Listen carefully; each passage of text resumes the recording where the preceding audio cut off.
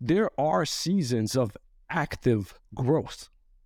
I would define active growth as testing things out, actively rolling things out, intentionally trying to position yourself to see, if I put this one up, I'm going to do the next thing, and this is how I expect it to go. You're actively trying, like you're putting up shots daily, and whatever it is, you're moving with a sense of urgency. You're operating with a certain level of speed. You're not taking no as a final answer. You're going. But then there's a season of passive growth where you're like, okay, hold up. Let's slow down a little bit. Let's maybe reconsider what we've done. Let's wait for things to mellow out a little bit. Maybe it's too hot right now. I don't want to be amongst the masses of everyone rolling stuff out. Let me chill. So I'm like, in both seasons, Knicks, there is no right or wrong. Like you got to know what your growth style is. Are you the active growth style, or are you the passive growth style, or the reactive growth style? But if you stick in only one style your whole life, your entire year, every season is the only style that you operate out of, you're going to stop growing because there is no change. So I want us to talk about that a little bit tonight, because I've seen I've been in that position myself now where I was in a passive growth season. I'm entering an active growth season. So I just want to talk about some of the specifics behind how do you know it's your active season or your active growth season. What do you do during the active growth season between testing certain things out, between trying to position yourself and intentionally leverage certain situations? That's an active growth season. Or again, one of those situations where it's like, oh shoot, there's a pandemic. The world is shut down. We got to maybe slow down. Or maybe that's the time to speed up. So I don't know, just let's talk about it. Yeah, what season would you say you're in? Like an active growth season, or more of a, let me sit back because they just coming in, so I'm not even needing to try type of thing? No, it's definitely active. I'm not, I would have to say, even though there is momentum that's happening, it's more, what are you doing with it, than necessarily acting as like, okay, it's happening right now. Let me just chill. This is everything. Even though, like, even in the passive, I feel like even in the passive, I was active, right? So what I mean by on an off season, I'm building and I'm creating as if it is the season, right? So I don't know if for me, there is an active and passive kind of situation. Maybe there's a season where I am, how do I put this? I am repurposing ideas. I'm repurposing content. I'm repurposing certain movements in certain seasons. Like at the end of the year, I'm for sure probably more in a passive way in order to strategize than necessarily let's come up with new things. Let's go do this. Let's take advantage of this. Let's do this. So I would say maybe definitely in December, I was in a passive situation. But right now, top of the year is really active. How intentional am I with my brand? How intentional am I with the community? How intentional, and what are some of the moves that we're creating online, offline? So yes, there's momentum, but there's active movement as well with the momentum. Yeah, I love that. And it's funny because I think I definitely ran into, I don't know if it was maybe 2 years ago. I don't think it was last year. 2 years ago, or either 3 years ago, where December came up and everything just stopped. And I was going crazy. I was like, what is going on? Like, why are we not moving? And I thought, and it was literally the first time, and it's crazy. And it just shows you like how your mind will play tricks on you, because when the environment shifts or the things around you change, you have to adjust. So I came from running that hospitality business where December was our busiest month of the year. Right. We made the most money in December. we were busiest in December and we worked the hardest in December. So up until Christmas Eve, we are nonstop running and gunning. So, and again, I talk about this idea of when you're moving subconsciously and you don't have signs, or you don't redefine things to give you some like upgrades, some alerts to say, hey, knock, knock. Hey, you can't come in here with that same mentality that worked for you over there, even if it worked. It's a whole nother story if it didn't work, but even if it worked, you can't just assume it's going to work. So I came in to one of those Decembers and I'm like, wait, something is wrong. Like, I'm expecting this to be busy. But the truth was, and that was a great lesson, Nix, was like, yo, this is a different industry. The audience and the way people respond in this industry is not how they are in your other industry. So you got to change with the times, which is interesting. While passive, repurposing and adjusting to the times, do you just stop or still post and show up for your brand, or completely close off? Like, how do you do both? So definitely speak to that a little bit, because I know what I did. And I was just saying, I'm not saying this the right way, but I did grow from it. And that's why I called it passive growth versus active growth. Like, you can do both. For me, I stopped entirely. Now, unlike you, Nikki, I think it started, in all transparency, it started with the George Floyd situation. Mm-hmm. Because it was the first time probably ever in social media where I knew where I stood because of where I come from, more importantly, because of the community that I serve. But for the first time ever, I was like, I feel like what I say or what I can contribute is not going to be meaningful. It was a lot like that J. Cole situation. And we talked about it like very early, where he was like, yo, I just don't know that I'm the right person to lead right now. Right. And it really hit me right there. I'm grateful for that time because it put me in a moment to be more studious, like to go into the books and into the movies and research and really double down instead of just taking what this person says and that person says, flip it around real quick, put it back out as if it were yours without checking your sources, because that's the quickest way to find yourself to the exit. So that time for me, it completely shut me down. I went inward slowly but surely. There weren't many posts after. I remember specifically finding a picture of like a young child. Maybe a girl that was about 5 years old, and she was at a protest wearing traditional clothing, and she had her fist in the air. I was like, yo, that's a powerful image. And I paired that with a clip from Malcolm X.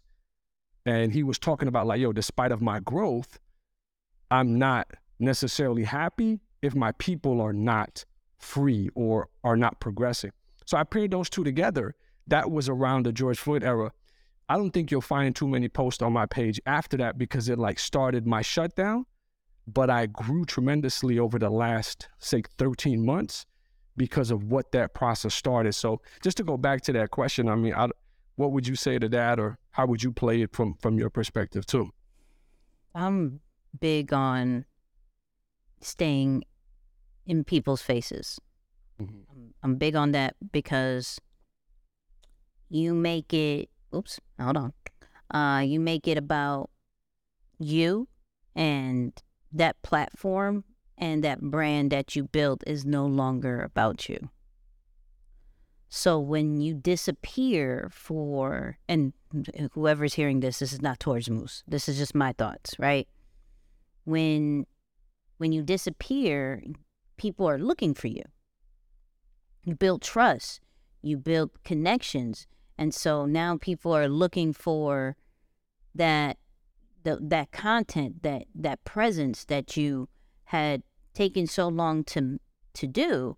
And then you go ghost with no real explanation. Now, if you go and give an explanation saying, hey, I'm be out for 2 weeks. I'm be out for a month. Then people be like, cool, and they understand. Some people may not, but the people who really rock with you, who would be looking for your stuff, would understand. But I know several people that like go ghost and then come back. It's like, oh, I'm so sorry. It's been 2 weeks.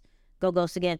Oh, I'm so sorry. It's been 4 weeks. It's like, yo, I'm about to unfollow you. Like, this is dramatic, and stop it. Like, so the best way to still stay present without straightening, like, your mental or whatever your strategies that you needed to step away from is just use old content or use other people's content and use, you know, and just share that.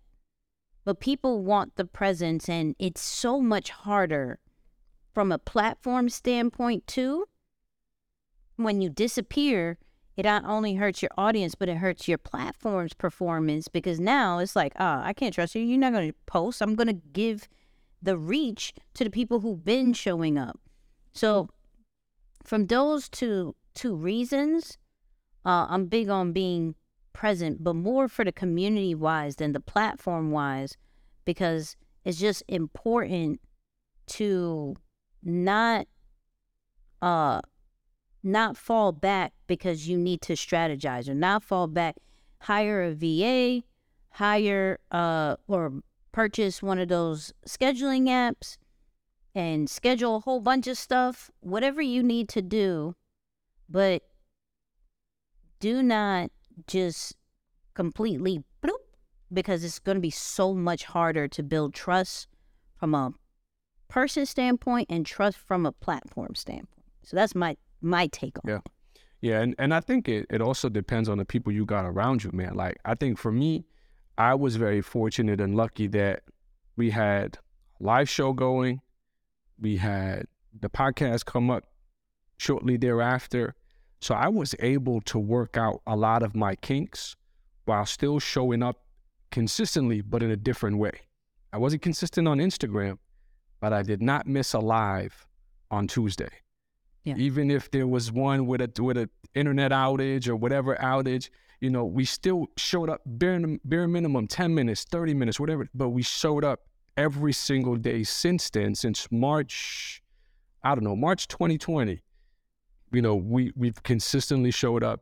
If we missed a Tuesday for whatever reason, we pushed you to the EYL when you launched your episode. Like, you know what I'm saying? Like, there was always something happen on Tuesday that we could have contributed to. So I will say, you got to find out like what works for you. I do believe what Nikki's saying is super, credible and super accurate, especially if you don't have a lot of people in your corner. I was fortunate to be, with someone like Nix, who just from the level of, say, growth that you were moving at, it stretched me to get all of the bad content out of me. It stretched me to figure out new ways to stay up to date. It stretched me to find new ways to find like how I want to maybe show up on social, what's my voice, what's my unique sound, because I feel like there were still parts of me that were still mimicking other people because of I never took the time to really like process, what is your story? What do you stand on? What do you believe in? I'm in a place now where I'm racking up for active growth. Like it's going to be a completely upside down switch.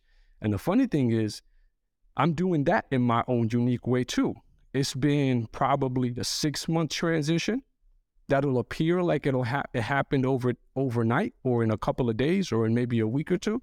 But the truth is, this final transition has taken 6 months to really manifest and build out, because I've then acquired the language and I've become convicted in my own voice. Let me share this just as a piece of practical advice for those of you who are struggling to find your own voice. If you don't know what you should talk about, what you represent, who do you want to help, any of those things, double down on what you believe in. When you don't know too much about what you believe in, it's easy to get convinced and distracted to go elsewhere. So the easiest thing I can think of is my faith, right? So if I say, hey, I'm a Muslim, and then I know very little about it, and then Nikki says, hey, there's this spot down the street, they talking about this new thing, you should go check that out. if she's persuasive enough, I might be like, yo, all right, cool, let me go check it out. Because I don't know enough about my beliefs, so I just accepted what somebody handed me as the manual for how you should believe or how you should go about it. The minute you start doing a little work, the minute you start digging a little bit deeper, the minute you start understanding what does that relationship mean, what does that belief system consist of, what are the values that you should live by if you are of that specific thing. And this doesn't have to be spiritual. It doesn't just have to be spiritual. It can relate to your business. It can relate to your brand. Think of them as the mission statement, the brand values that you represent, all of these different things. The more you study them, the more that you dig deeper into them and plant your flag into something solid, it's difficult to get convinced to move, to stop, to change direction. You can adjust, but not go in an entirely different direction. You don't just wake up one day and say, oh yeah, I no longer believe what I believed for 20 years. Yeah, I changed my mind about what I believe. I don't think it's relevant anymore. It's a new me. Not overnight. So if you finding yourself inconsistent, if you're finding yourself just struggling to work out of a passive growth season and it's not clicking and it's not giving you the results that you want, double down on your belief system. The minute you define like the parts of you that no longer care about other people's opinion, that's when you know that you're getting in a place that's like, ooh, okay, look out for him, look out for her, because now they're getting to a place with themselves that they're comfortable in what they're saying, they're comfortable in what they're sharing, and they're not necessarily concerned about what your reaction is. Mm-hmm. So I feel like in a lot of ways, I was being prepped in this last season so that whatever I do decide to put out moving forward, when people start making those hateful comments, I'm not gonna ball up and like, oh no, let me like just missing the beat and shaking up, and it's like, no. Everything that I've shared or whatever the case may be, it's coming off of a long line of study, practice. You heard our theme from the year, test before you teach. So it's like when you put the time in to do that, it becomes easy. One of my favorite things about you, Nix, when you shared some stuff that was controversial or at least was received in a way, you would do what, a few different things, but I love when you would stand up in the comments and just be like, yo, I'm not inviting you to believe what I believe, but this is my platform and I'm entitled to share what I want to share. Where a lot of people who aren't prepared for their growth season, they'll get that backlash and automatically start questioning what they were doing and then find themselves toiling out of control like, oh, what happened? You weren't convicted in what you believe.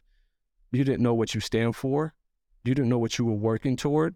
So you backpedaled and went out of control again. So again, for those of you in that reactive season, I'd hope to serve as an example. I don't like to talk about things before I do them, but I'd hope to serve as an example or at least push you in that direction to say, yo, double down on your belief system, get clear on what those things are, and stop just taking things for face value and be very surface level with a lot of different things, because you can get pulled and shaken up from whatever that is.